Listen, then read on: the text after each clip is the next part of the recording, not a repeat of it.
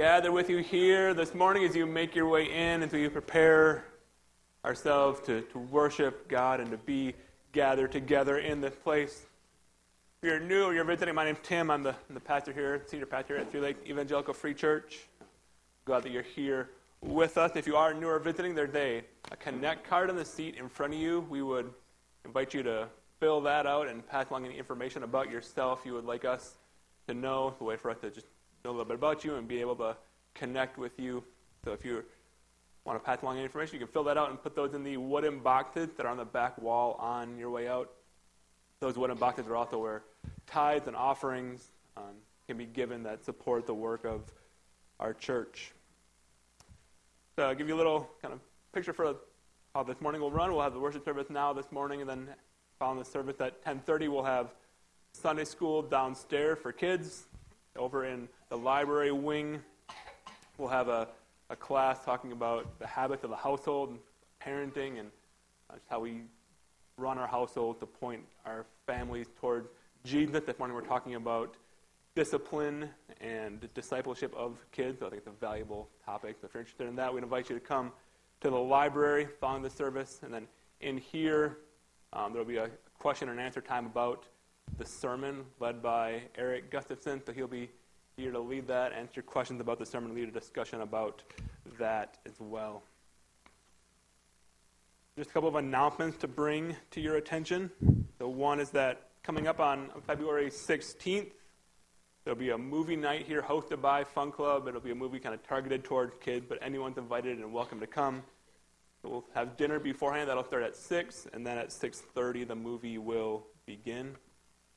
After coming up on Thursday, February 15th, we have Common Ground, a women's event. If you're interested in that, we'd invite you to be a part of that as well.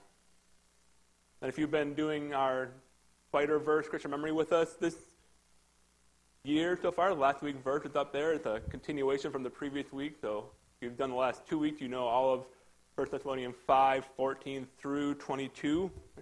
And this coming week's verse, Proverbs 3, 9, and 10, that you honor the Lord with your wealth, with the first fruit of all your produce, then your barns will be filled with plenty, and your vats will be bursting with wine. If you're interested in memorizing Scripture with us, that's the verse we'll memorize this week. We'd invite you and encourage you to do that. A couple of weeks ago, Pastor Ian took some of our youth to our district's youth event. So to tell us a little bit more about how that went, he's going to come and share with us this morning. Or show us the video. The roads were terrible. I didn't think we were going to make it. At first I was like, dang, there goes $150. Should we live stream? Should we hang out at church and just watch districts?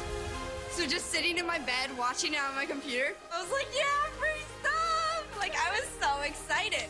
And it was better than not being able to watch it at all. District 2024! We made it through the Now we're here. We made it. It really felt like it was districts again once we got to the primetime rally. This is what it's all about. We're so hyped! We're so hyped! You know, you don't have to have everything figured out to come and see Jesus. Brandon, the great speaker, comes on, and he really touched my heart. He really just went over all the small little details that you don't even think about in the scripture. We don't let everybody into every part of our life. But Jesus wants us to get as close as possible. Everyone in the room has the same ambition. Like, we all love the Lord, and we're all here to worship him and just to, spend time with him. It's crazy, how you can feel, the Holy Spirit working within every worship that there's going on here. It's just amazing. Yeah, so today we are packing 75,000 meals going to the kids in the Congo, kids in Ecuador, Dominican Republic, and Uganda. Thank you so much to Districts for having us out here. We love being a part of this. This is one of our favorite events of the entire year. We appreciate you and we love you.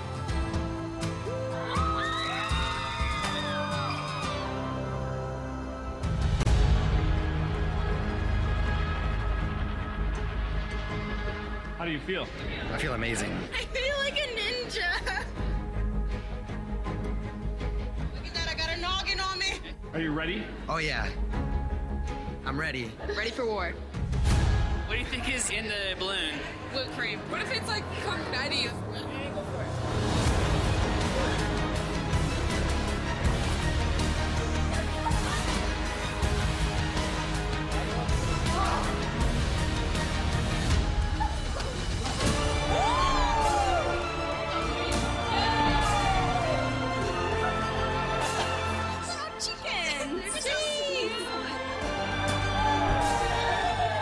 Elsa, and I got Anna, and I got another Elsa.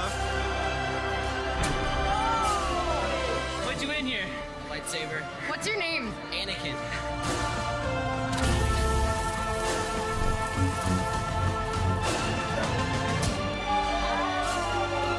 Got money. I'm gonna buy a guitar with this money.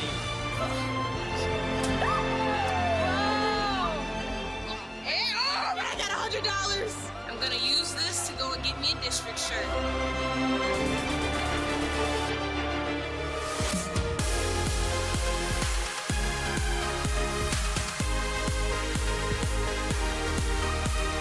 I can't really put it into words. There's so much love in the building, and you can just feel it as soon as you walk in.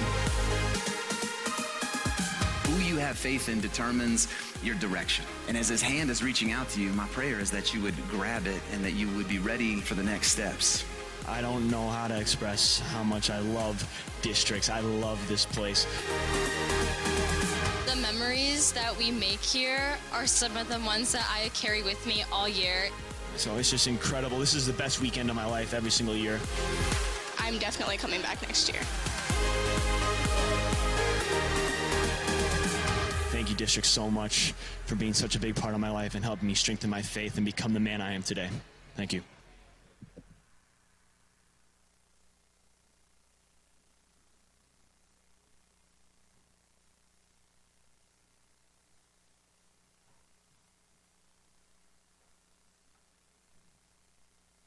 So that was Districts 2024. And if you went to Districts, can you guys come up on stage? I was kind of worried that there was only going to be like one of you here today, but that's not true. Adults as well.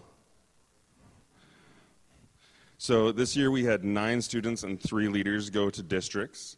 And was it a pretty good year? It was a pretty good year. When we were getting ready to go, we were watching the storm and seeing it coming and weren't sure what we were supposed to do. We had the option the night before, late in the afternoon, to go down beforehand, but we decided because of some school stuff and other things going on that we had to go the next day. So instead of taking 2 hours and change to get to Green Bay, it took us 4 hours and 15 minutes or something like that. But we made it, and it was a good year. Can you guys briefly, one thing that you really liked about Districts? Okay, one thing. I liked spending time with a bunch of other Christian believers and getting to spend time with them. I liked the worship. I liked the community of like all the other believers and just all the energy. I loved playing lots of games with the girls and just seeing everybody grow. The worship was probably my favorite part. It was a great year, and we had a great group. And thank you for everyone who prayed for us and who supported us going.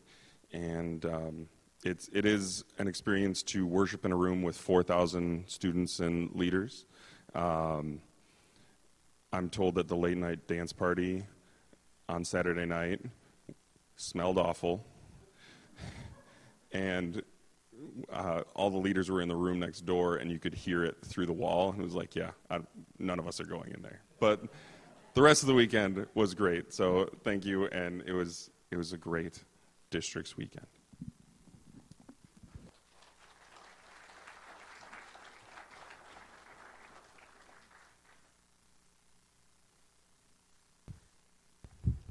We're going to transition now into our focused time of worship. And so as we prepare for that, I'm going to give you a few moments of quiet to kind of focus your mind, to set aside any distractions you come in here with this morning and fix your mind on on the God we're about to worship together. So would you take a few moments of silence?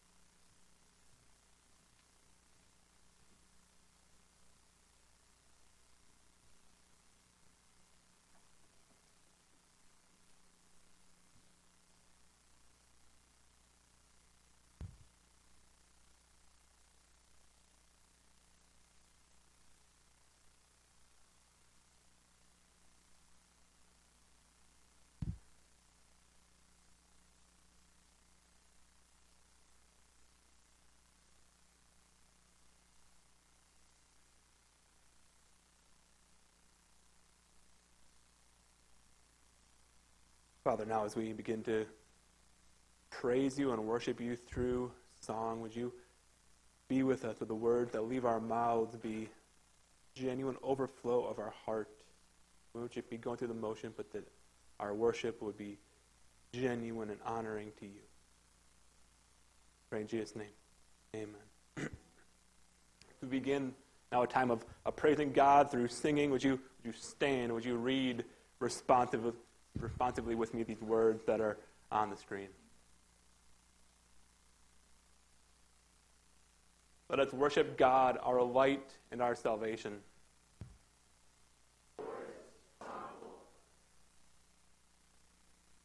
We desire to live in God's house and to seek God in his holy temple.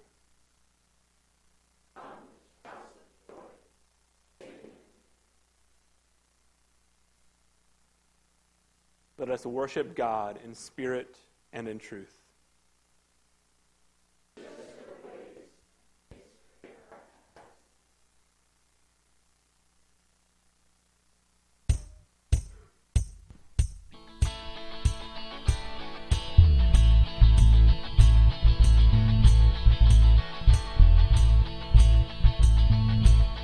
The King of love, my shepherd is,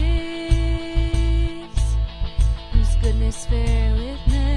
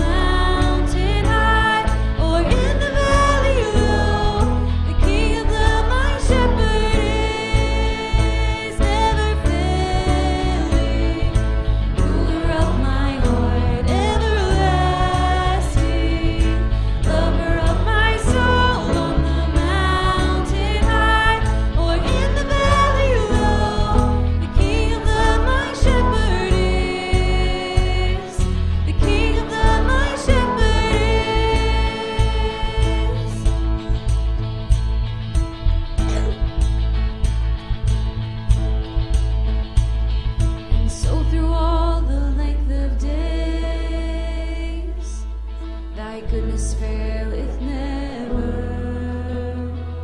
Good shepherd, may I sing your praise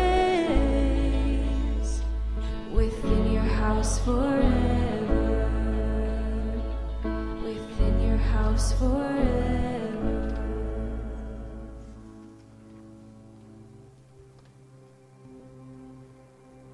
Praise the Lord, His mercy is more.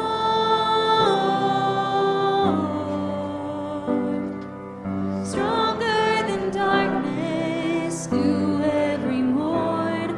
Our sins, they are many, His mercy is more.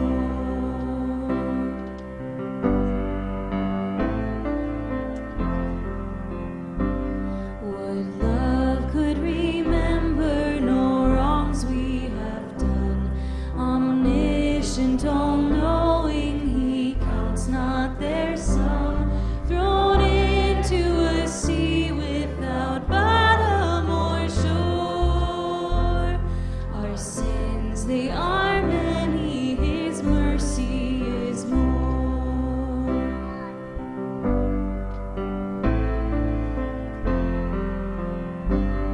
What patience would wait as we constantly roam?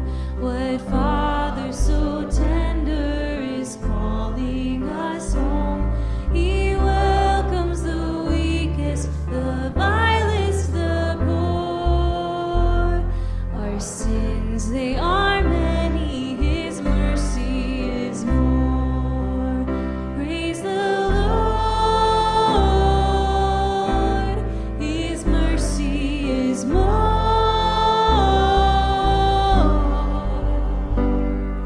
Stronger than darkness, new every morn.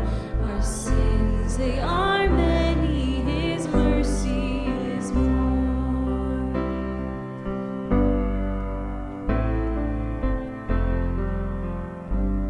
What riches of kindness He lavished on us. His blood was the payment, His life was the cost. We stood 'neath a debt we could never afford. Our sins, they are many, His mercy is more. Praise the Lord, His mercy is more.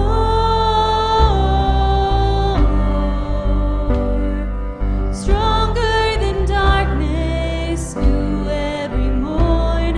Our sins, they are many, His mercy is more. Praise the Lord, His mercy is more.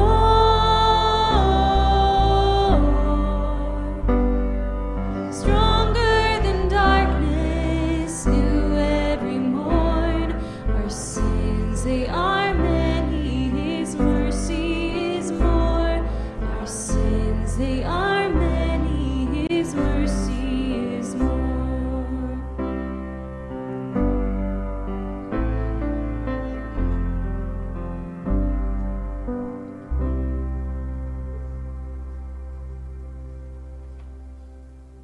You may be seated.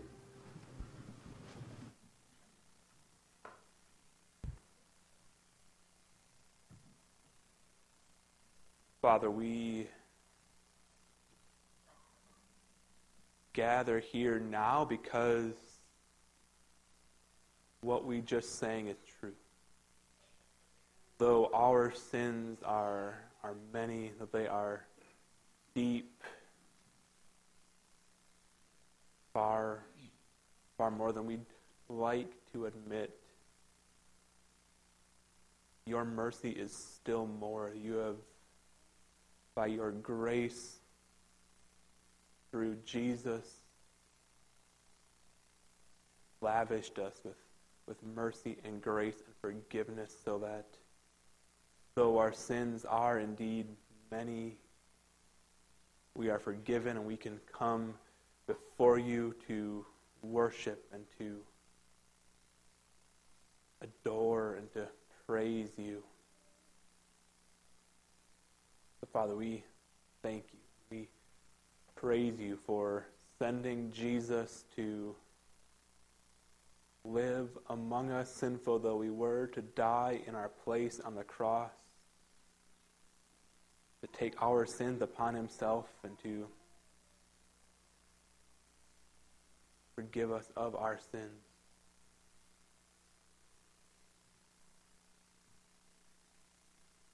Father, would that truth never grow stale? Would it never get old? But would we be amazed day after day at the depth of your love for us, that you would send your Son to die in our place for our sins.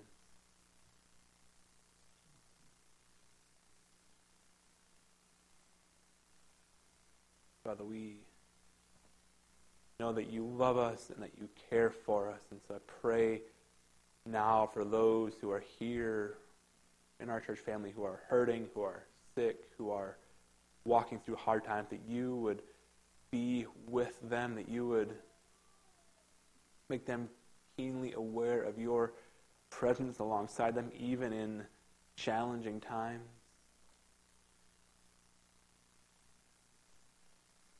That the love you displayed by sending Jesus would be a reminder to each of us that you love us in the midst of all that we go through.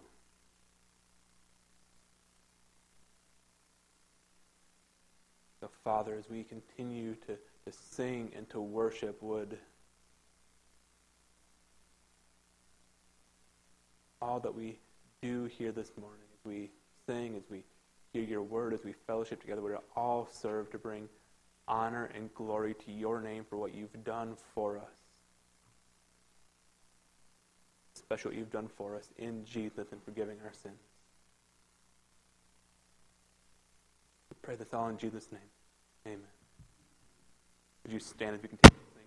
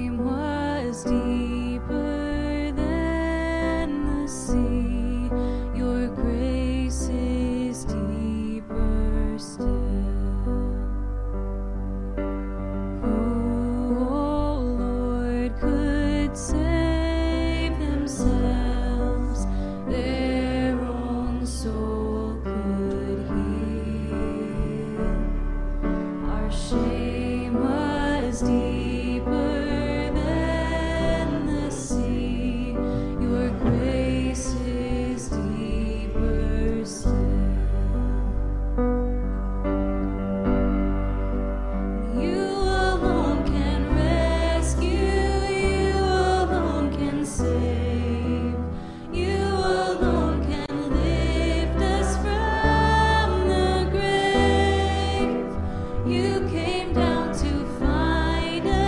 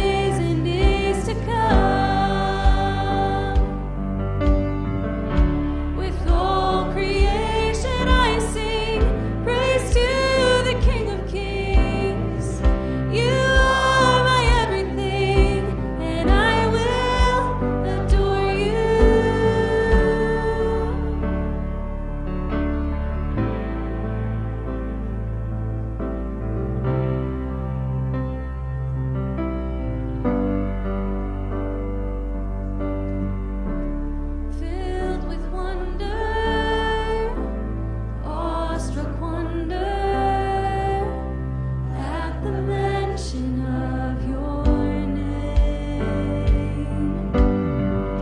Jesus, your name is power, breath and living water, such a marvelous mystery. Yeah, holy, holy, holy is the Lord God Almighty, who was and is to come. With all creation I sing praise to the King of Kings. You are my everything, and I will adore you.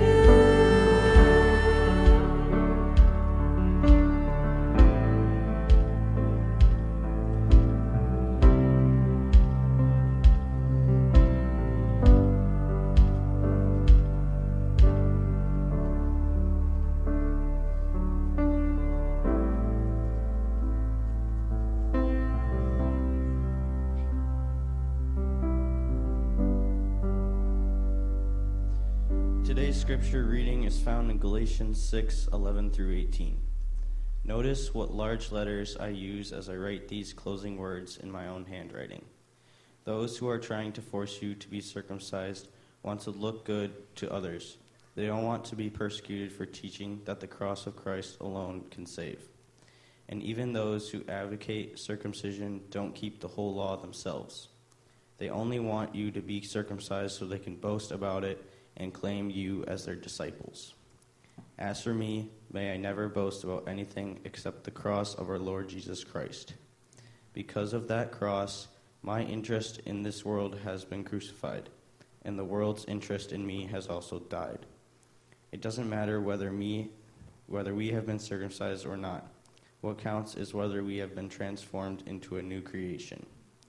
May God's peace and mercy be upon all who live by this disciple. They are the new people of God. From now on, don't let anyone trouble me with these things, for I bear on my body the scars that I show I belong to Jesus. Dear brothers and sisters, may the grace of our Lord Jesus Christ be with your spirit. Amen.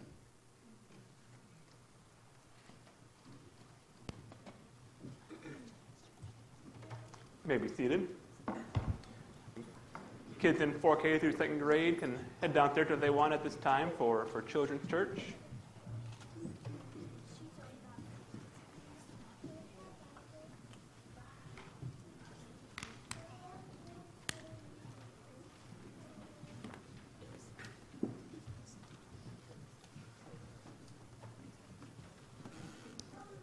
The movie Shrek came out when I was in 8th grade. And it quickly became one of my favorite, probably my favorite animated movie of all time. I like to say that it's my favorite because the jokes are funny and stuff. Right? But when I was in 8th grade, if I'm being honest, there's probably something about the message that like an antisocial, overweight guy can make friends and fall in love that resonated with me as an 8th grader. Right? Like that message kind of hit home. But I love Shrek. It was popular in our household. We watched it pretty often. And we're not the only one. Right? According to some data I found, Shrek is the 18th highest grossing movie franchise of all time. So there's 6 movies in the whole franchise, and combined they've made over $4 billion at the box office. And one of the things that have made the franchise so popular is that it constantly takes traditional fairy tale ideas and tropes and flips them on their head. Maybe one of the more obvious examples of this is with the Princess Fiona in the first movie. If you're not familiar with the setup, Shrek is a grumpy ogre who's coerced by Lord Farquaad into rescuing the beautiful Princess Fiona from a castle tower where she's guarded by a dragon. Right, so very traditional setup.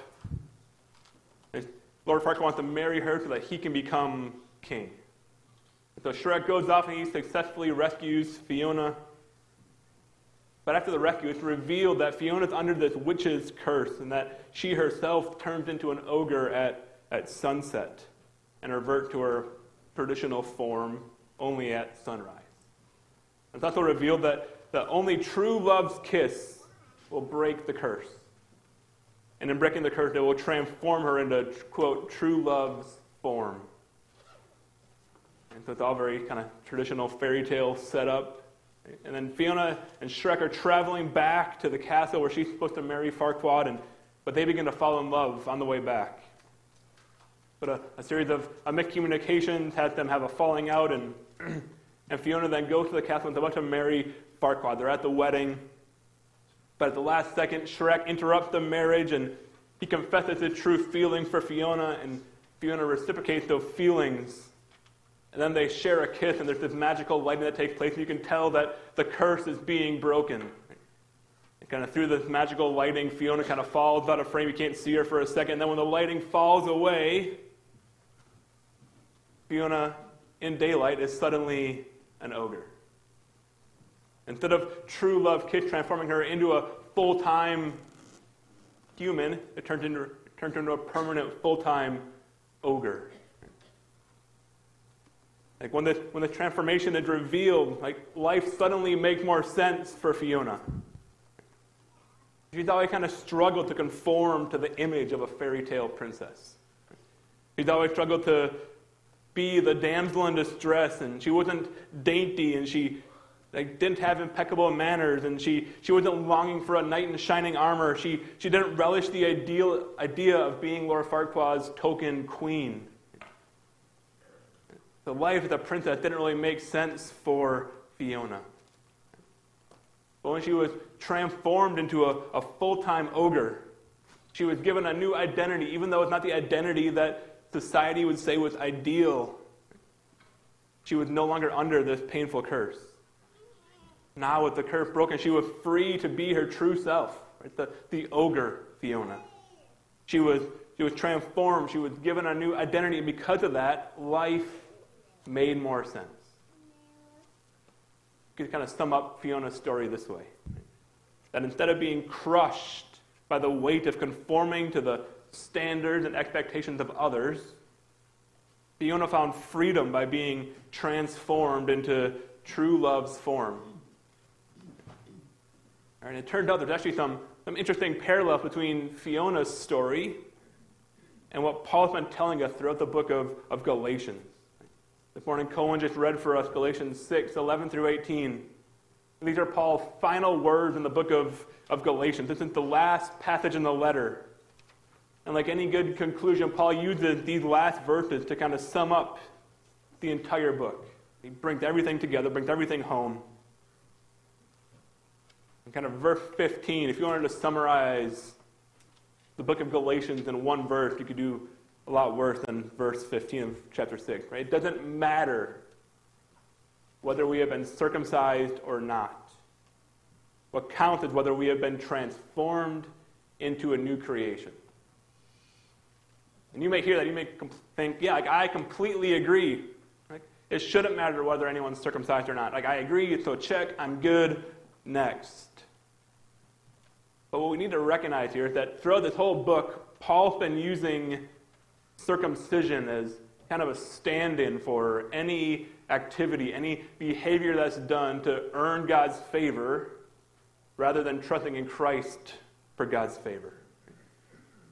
Paul uses circumcision as a stand-in for any form of legalism that may exist. It just so happens that circumcision was the contentious issue of Paul's day. And it's the issue that people cared most about when Paul wrote when it came to law obedience. Right? But you can put any act of legalism in there in place of circumcision. Right? The point is that there are those in the church in Galatia who are trying to make Gentile believers in Jesus conform to their Jewish cultural values.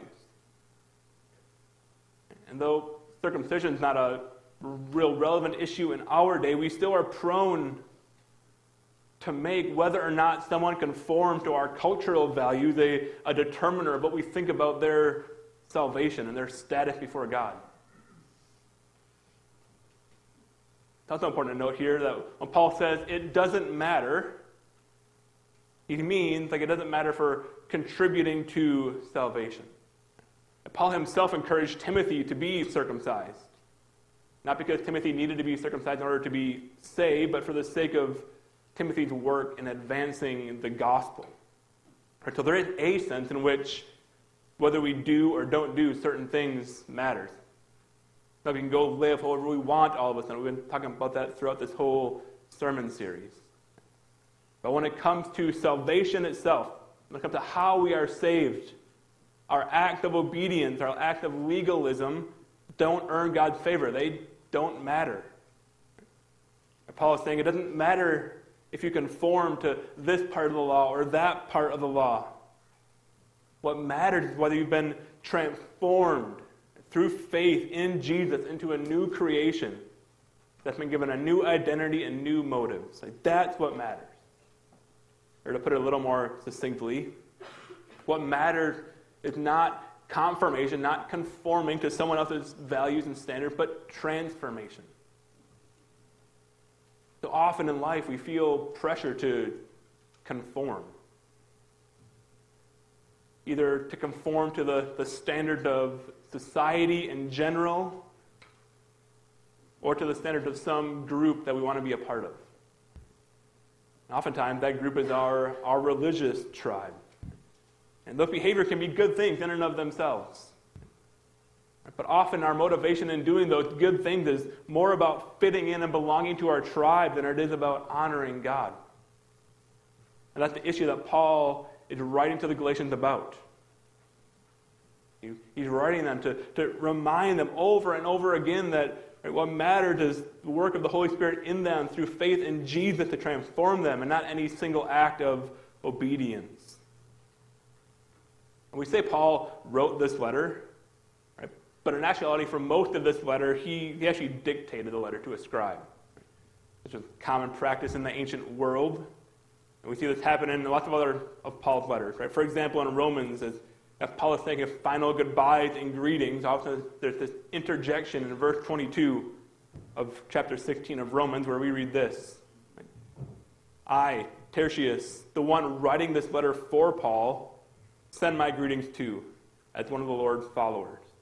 Right? So the book of Romans was still authored by Paul, right? But Tertius did the actual writing. He's the one who wrote. He was the scribe. And in Galatians, we don't know who the actual scribe is. It could have been Tertius again. We don't know for sure. But a scribe has been writing most of this letter for Paul. Paul's been dictating to him. But for this last passage, the part that Cohen just read for us, Paul himself takes the quill and he writes himself in his own hand. That's why, verse 11, he says, notice what large letters I use as I write these closing words in my own handwriting. Paul himself takes the pen, he takes the quill and writes these last words. And he does that because just as like receiving a handwritten note is more personal than receiving a form letter, so too does Paul writing this last part in his own handwriting add a little extra weight to what he's about to say in this passage. And the message Paul wants to drive home, these final words, right, is don't conform, right, be transformed. And the reason he doesn't want the Galatians to conform to the pressures that are being placed on them is that the reason we conform is not to honor God, but the reason we conform is often to impress others. Conforming is all about fitting in and going along for the sake of popularity. The goal of conforming is about bringing honor and glory to ourselves and make ourselves feel good, and not about honoring God and His kingdom. Look at the first part of verse 12. Those who are trying to force you to be circumcised want to look good to others. These people who are urging the Galatian Christians to be circumcised, they're not doing it out of a deep concern for the well-being of the Galatians. They're doing it because they want to look good for others. And it's sad to admit, at least for me, like, how much of my behavior is motivated by the same thing. Like, how much of what I do is motivated because I want to look good for others. I want to impress those around me. People pleasing is one of the most common motivators of human behavior. I think of even supposedly non-conformist countercultures. They all kind of end up looking alike. Like I can show you this picture, and you immediately recognize that person is a hippie, right? Despite the fact that the whole hippie ethos is that it's a countercultural about non-conformity, yet they all have this very identifiable look. Even non-conformist cultures end up being conformist. There's a deeply ingrained desire in each of us for connection and relationship that's God-given. But often we seek that connection and that relationship by conforming ourselves to the standards and expectations of others around us. I want a group of friends, and those hippies seem all right, so I'm going to dress like them, be like them. We conform ourselves to find connection, to find relationship. And this is just as prevalent in the Christian life as anywhere else. We conform to impress others. In the passage we just heard read, Paul lays out 3 ways that we tend to conform in order to impress others. See the first one in the second half of verse 12. Paul writes, they don't want to be persecuted for teaching that the cross alone can save. We're tempted to conform in order to impress others by our relevance. That the false teachers in the church in Galatia knew that they would face heavy persecution if they preached that the cross alone could save and that you didn't need to be circumcised. They wanted to add this requirement of circumcision to the cross so that their message would become more palatable. They wanted to make it more culturally acceptable, their message. Remember, a lot of the followers of Jesus in Galatia had come out of Jewish culture. They still had friends and family and neighbors who were Jewish. And they knew that following Jesus was never going to be popular with those friends and those families and those neighbors. But they can make it slightly more palatable if they could say, look, we still require circumcision.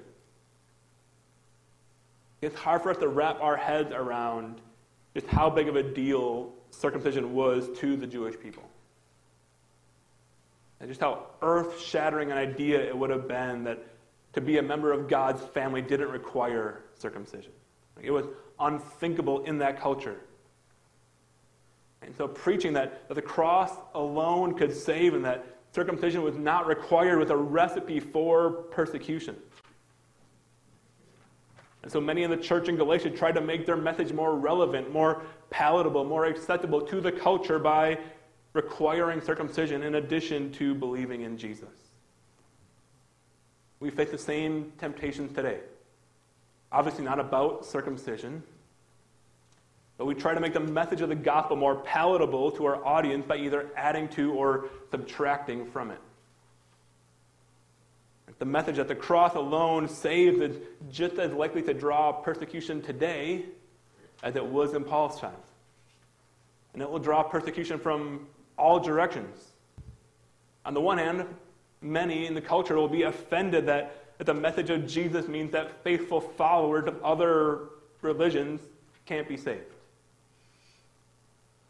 On the other hand, some people will be offended that the message of Jesus means that people who don't meet their moral standard can be saved. And outside the church, that's the first message that will draw persecution. That there are many in our world today and in our culture who will be offended by the exclusivity of the gospel. That it's only through Jesus and his death on the cross that you can be forgiven of your sins and saved. That's offensive to much of the world.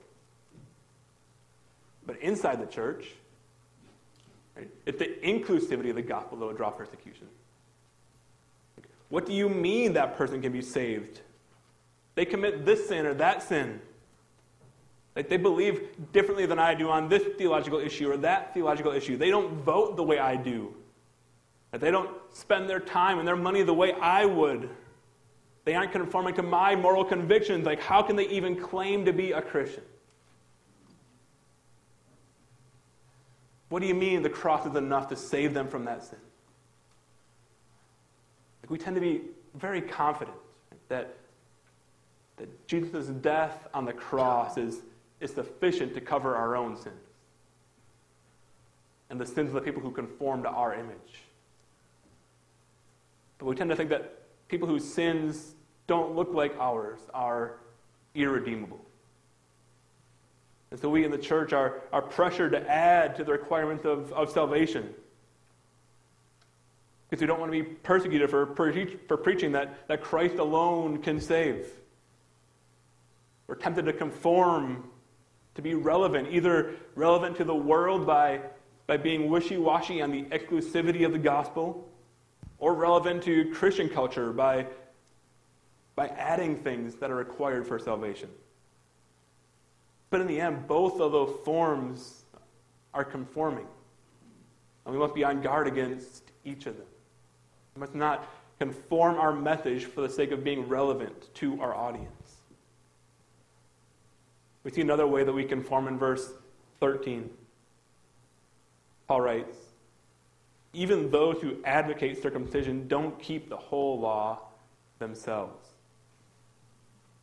Right? When conforming is our goal rather than transformation, then we will seek to impress others through our kind of perceived obedience. But those who are advocating for circumcision weren't worried about keeping the whole law. They only cared about being seen as obedient to the morals that the culture cared about. Not all the morals that God cared about. They're thinking, well, it doesn't matter what sin is going on inside my heart, because no one can see that. As long as I'm being obedient in the areas where people can see me and care, that's what matters. Seeking to conform rather than be transformed leads to a kind of performative righteousness, right? Where we put on our moral clothing and we make sure that people who are looking at it can see how moral and righteous and good we are. But what happens behind the scenes, the depths of our heart don't really matter because no one can see that. This is a problem in modern day Christianity as well. There are many Christians who care far more about looking the part, about being accepted into a Christian tribe and having the relationship that comes with that, than they actually care about living the holy life that God called them to live. And so they conform their outward behavior to the Christian template. But behind closed doors, right, sin runs rampant. We've talked in recent weeks about the lack of confession in so many modern Christian circles. I think this is part of the reason why. We fear that if we confess our sin, especially sin that happens in secret, sin that happens behind closed doors, then we'll no longer impress others by our perceived obedience. People's opinions of us will lower because of what we confess. We'll be cast out of our Christian circles. We'll be ostracized at church for not conforming to the Christian image. Caring more about impressing others by our perceived obedience leads to a lack of confession that allows sin to grow in us and not be exposed and dealt with. We care more about conforming than being transformed. We won't confess sin. Because when we care more about conforming, then what matters to us is what people perceive about us, not our actual obedience. Not actually putting sin to death through confession, through the power of the Holy Spirit. Not inviting fellow believers to hold us accountable and to help us overcome sin. We'd rather wrestle with our sin in private and struggle and fail than we would invite other believers to help us fight it, because that would mean exposing our sin. And so we seek to impress others by our perceived obedience. see a third way in the second half of verse 13 that we seek to impress others. Paul writes, they only want to be circumcised so they can boast about it and claim you as their disciples. Again, those who were advocating for circumcision weren't doing it because they actually cared about the spiritual well-being of their audience. They were doing it because they wanted to be able to boast and claim, like, hey, that's my disciple. That's mine. That they want to be able to boast about the influence they had over others. They want to be able to point to people and say, like, hey, see that guy over there? Like, Paul told him he didn't need to be circumcised. He wasn't going to be circumcised, but I talked him into it.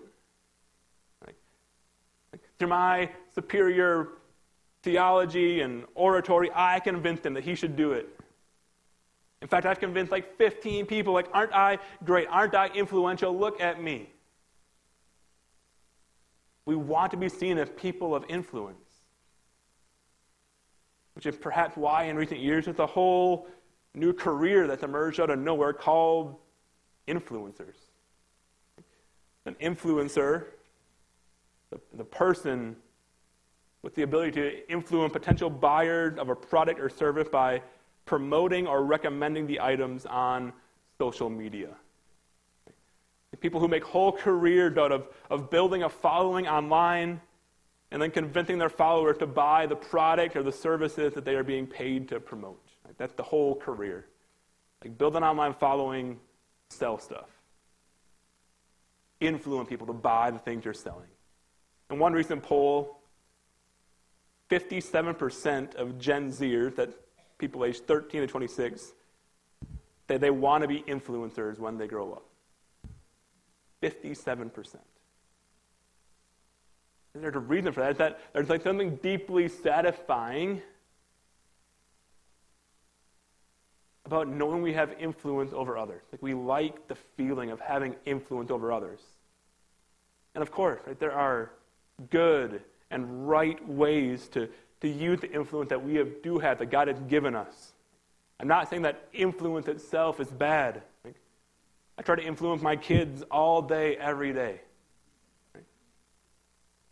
In a sense, like, this sermon itself is an attempt to influence you and influence your thinking. Right? But the question is not whether we have influence or whether we use influence, but why we're using our influence. What's the goal of our influencing? And if the goal of our influencing is to say, look how influential I am, then we've missed the point. Our goal is to say, look how influential I am, right? Then we will inevitably try to influence people towards things that are culturally popular and trendy. It's just much easier to influence someone to do something that is popular rather than unpopular. Right? So if influence is our ultimate goal, our end goal, we'll influence people towards what is popular and trendy and not towards what is good or true. So we must use our influence. We all have it. We must use our influence, but must use it not to conform people into our image or into the image of the culture around us. We need to use our influence to invite people to be transformed by the power of the Holy Spirit into the image of God. So Paul says, again in verse 15, we read it once, but we're looking at it again. Verse 15. It doesn't matter whether we have been circumcised or not. Right? Or it doesn't matter whether we've conformed to Jewish cultural standard or not. What counts is whether we have been transformed into a new creation.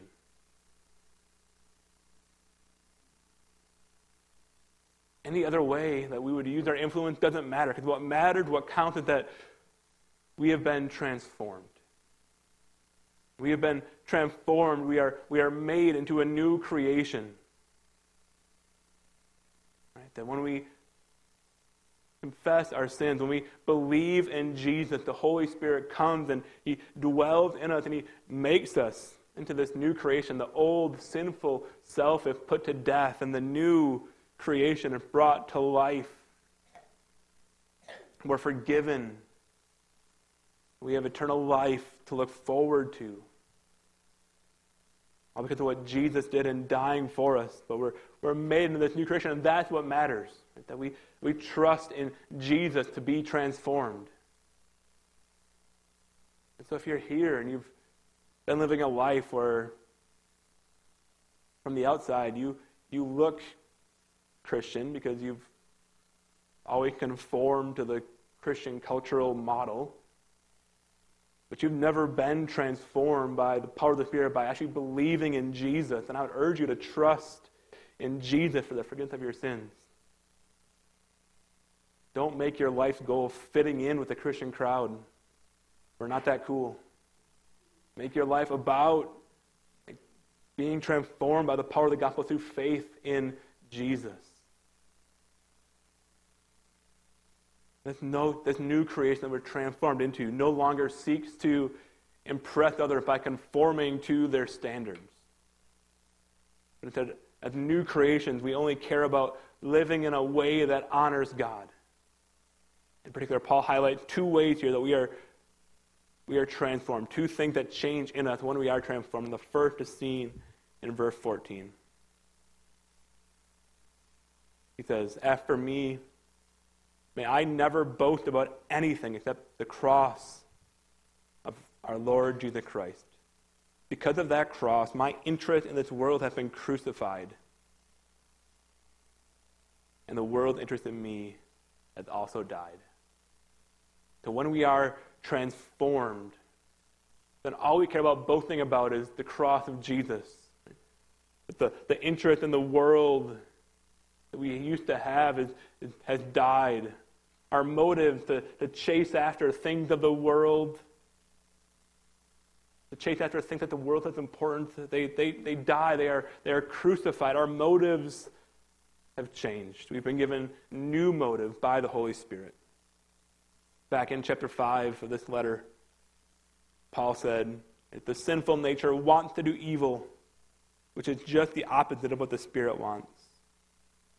But the Spirit gives us desires that are opposite of what the sinful nature desires." When we receive the Spirit gives us new desires, new motives that are not about chasing after the things that the world says are valuable.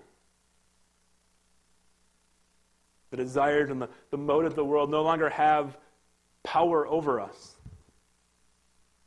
That doesn't mean we withdraw and we retreat from the world. That defeats the purpose. Right? Tim Keller puts it this way. Paul is not saying that I must have nothing to do with the people and things of the world.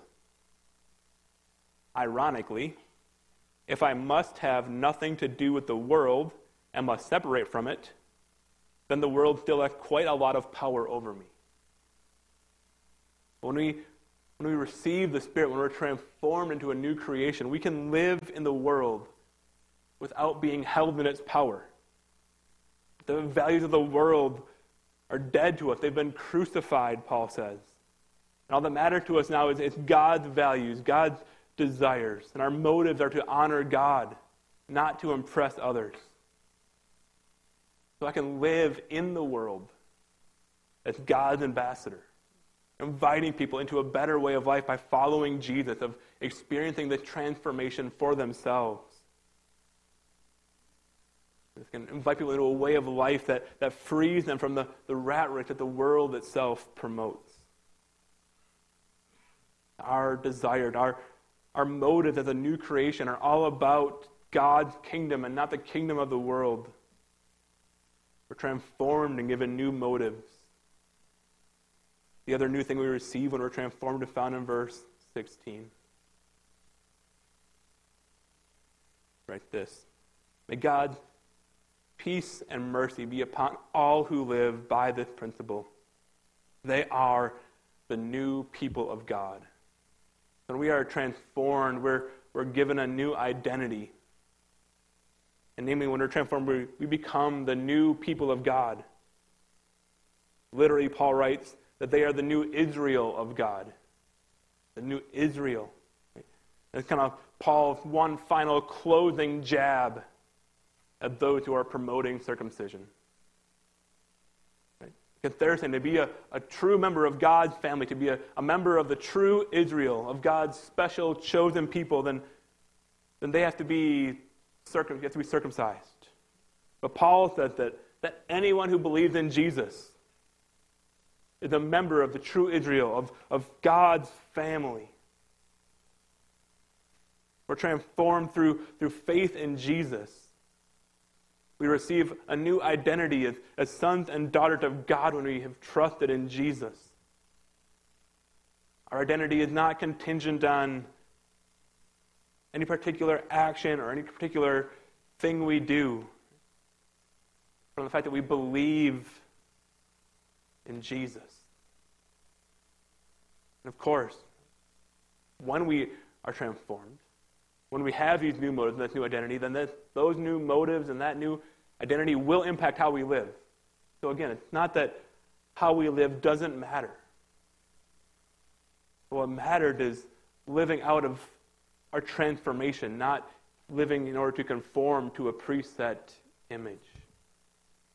I saw a video this week where there's a guy talking about the difference between what he called progressive Christianity and conservative Christianity. And he was very clearly in the progressive Christianity camp. And he was talking about how the difference between progressive Christians and non-progressive Christians is this. He said, and again, you're not going to agree with this, and I'm not saying to agree with this, just it's what he said. He said conservative Christians are all about not doing, and he gave a list of, not doing X, Y, Z, drinking, sex, whatever else, right, down the list. Where he said progressive Christians are all about doing, and he had a list of feeding, healing, helping, yada, yada, yada. Right? I was just listening to that, and I'm thinking, look, there's many things we shouldn't do, and there's many things we should do, but true Christianity is not about doing or not doing. That's what Paul is saying here. True Christianity is all about Jesus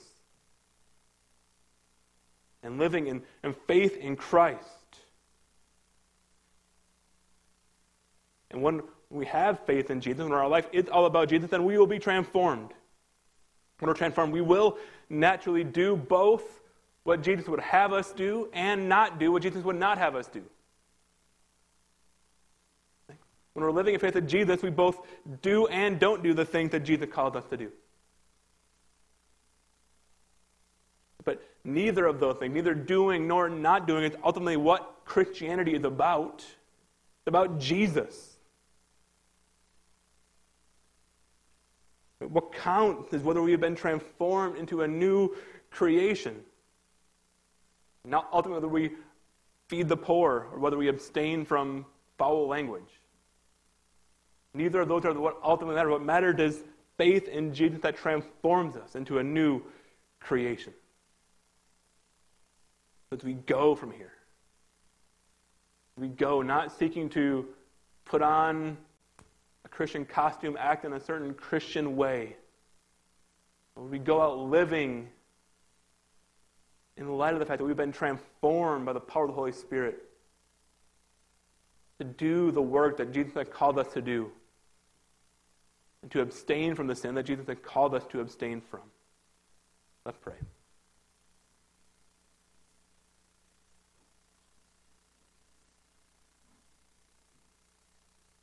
Father, we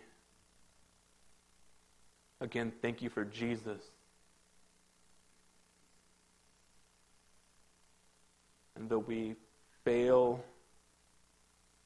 over and over again to live the way you've called us to live, though we think sinful thoughts and do sinful deeds and fail to do the good things you've called us to do so often, though our sins are many, your mercy is more.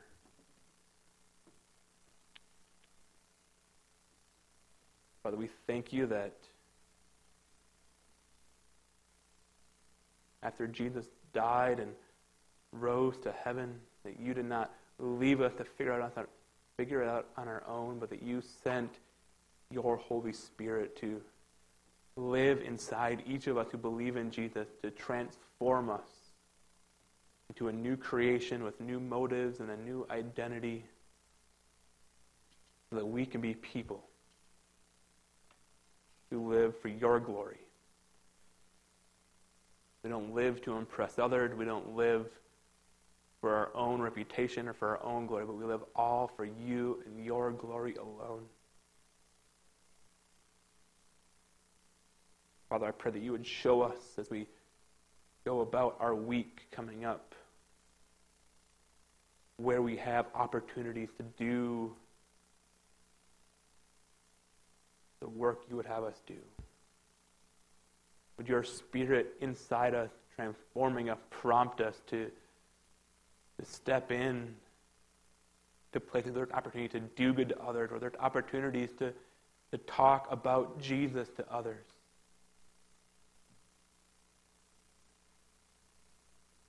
With the new motives, the new desires you give us,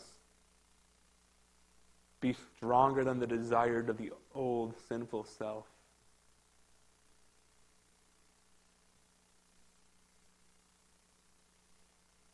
Would our identity be all about being a member of your family?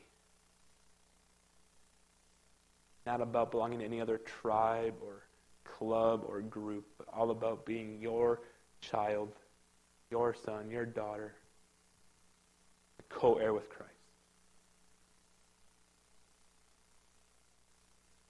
We pray this all in Jesus' name. Amen.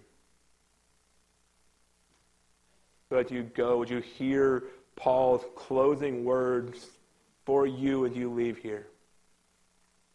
Paul said to the Galatians, and I say to you, dear brothers and sisters, may the grace of our Lord Jesus Christ be with your spirit. Amen. You're dismissed.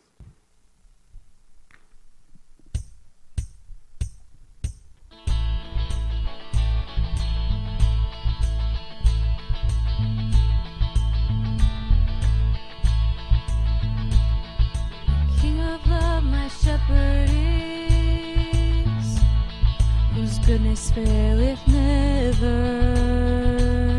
I'm nothing lack if I am his, and he is mine forever, and he is mine forever.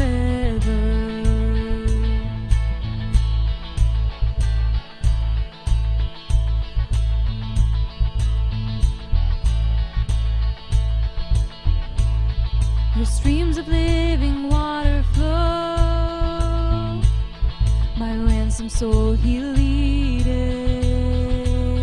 and where the verdant pastures grow, with food celestial feedeth, never failing, ruler of my heart, everlasting, lover of my soul, on the mountain high, or in the valley low, the King of love my shepherd is, the King of love my shepherd is.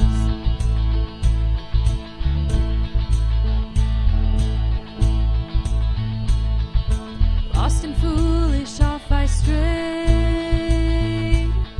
but yet in love he sought me, and on his shoulder gently laid, and home rejoicing brought me. In death's dark veil I fear no ill, with thee, dear Lord, beside me. Thy rod and staff my comfort still, thy cross before to guide me, never failing, ruler of my heart, everlasting, lover of my soul, on the mountain high, or in the valley low, the King of love my shepherd is, the King of love my shepherd is.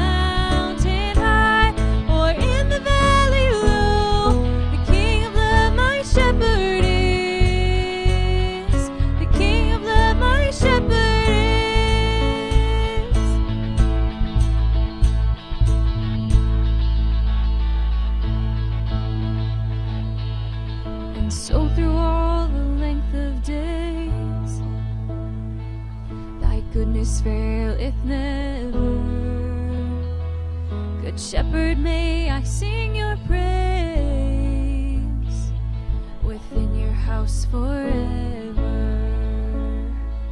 within your house forever.